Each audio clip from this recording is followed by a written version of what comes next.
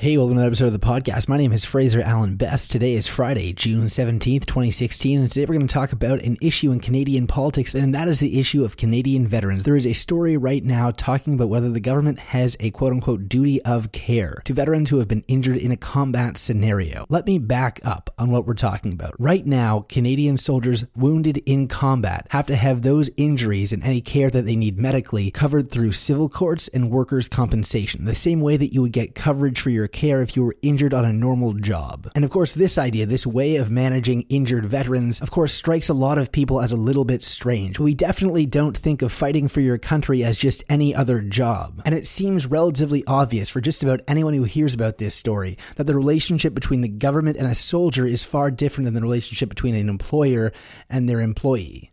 And that relationship is qualitatively different. When it comes to a soldier as opposed to a private worker, the government has an obligation, a responsibility that far more squarely rests with them. And the policies we have right now do, of course, to some extent acknowledge this obligation. Right now, any soldier who's injured in combat is still given compensation for the period of time that they would have been in service. The question right here is about whether to extend them lifelong pensions. Now, this position, the position that they should not be extended these pensions, was the position held by the Conservative government. And when the Liberals made up the opposition, they fiercely opposed the Conservative stance on this. They signed a motion saying it violated the moral, social, legal, and fiduciary responsibilities that Canada had to its veterans. But now that they make up the government, they've changed sides on this topic. It's not something that the Liberal government is interested in overturning and changing. They're not interested in the duty of care. And this is definitely a very strange phenomenon. It suggests that opposing this act is useful politically as a symbol, but not so useful once you can actually have influence over whether or not that act passes. No doubt, just like any other position in the House of Commons, this comes down to political strategy. And of course, most things do, but this particular act is a little bit more of an enigma, because unlike other acts, which are not passed because they simply wouldn't be popular, this is the exact opposite situation. In the realm of Canadian public opinion, there's pretty much no one on the other side of this issue.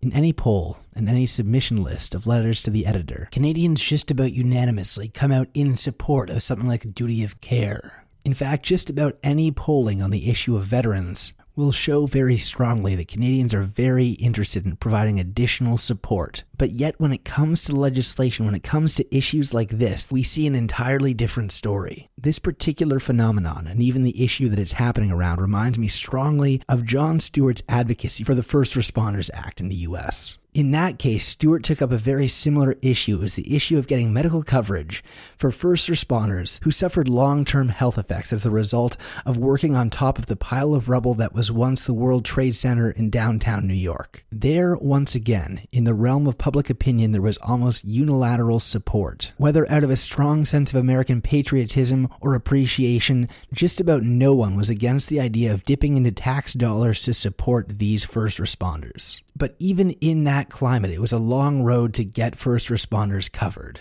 But back to Canada, because while I think this is a fairly universal theme in politics, it's very interesting in the context of Canadian politics. Particularly because, as I said, the Liberals at one point did support recognizing this obligation. But something obviously changed when they crossed the floor from being the opposition and became the government, when they became able to actually move forward with that legislation. And I think if anything can explain this effect, we need to look at it through the scope of party politics. Because remember, while it is true that politicians care about public opinion, they care about it insofar as it relates to the popularity of their party. And so, of course, when you make up the opposition, you typically want to get behind popular opinion on each issue independently. Given that you can't affect whether a piece of legislation passes or not, each stance that you take can be purely symbolic. And each one can be held up as an example of your party's virtue when election season comes around. But when you make up the government, it's a little bit different. It's not about specific positions on isolated issues anymore. That might seem a little bit counterintuitive, so let me be specific about what I mean. Because in the driver's seat, as the government, particularly as a majority government, you really are in charge of all the dials. And yes, you could pass legislation to make sure you're behind public opinion on every single issue, but it's far more complicated than that. Because if a party wants to be politically strategic, they need to make sure that they move on only issues that Canadians,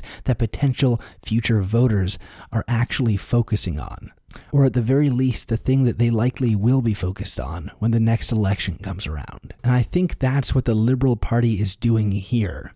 While Canadians are on one side of this veterans issue, at the same time, when the next election comes, Canadians will be focused on a wider scope of issues, not the least of which will be the size of the budget deficit. While certainly Canadians do occupy one side of the veterans issue, the strength of our sentiments on the matter are most likely perennial. However, the Liberal Party and Trudeau must know that because they drew attention towards how they would be handling the budget during their campaign, this will surely be a matter that they're closely assessed on when the term comes to a close and an election is held. On this basis, understanding what the budget costs of this act could be, it makes some sense that the Liberals would want strategically to lean towards conservatism when it comes to the issue of supporting veterans. Now, obviously, for anyone who feels strongly about this issue for veterans, this is not a comforting revelation to come to. But there is a positive way that this can go. In the US, although there was not a lot of political support for the first responders bill, at some point enough public attention came to that issue, and people came out so strongly on one side of it that it would have been politically embarrassing for the Republicans in the Senate not to get behind it. In other words, the public attention to this issue made it clear that this would be something that the party would be assessed on, and that it had the potential to work against them in a future election if it was put on the back burner. And I think the same thing is true in Canada. So if Canadians have enough interest in this bill passing, the only way to make sure that happens is to make sure it never falls out of public concern.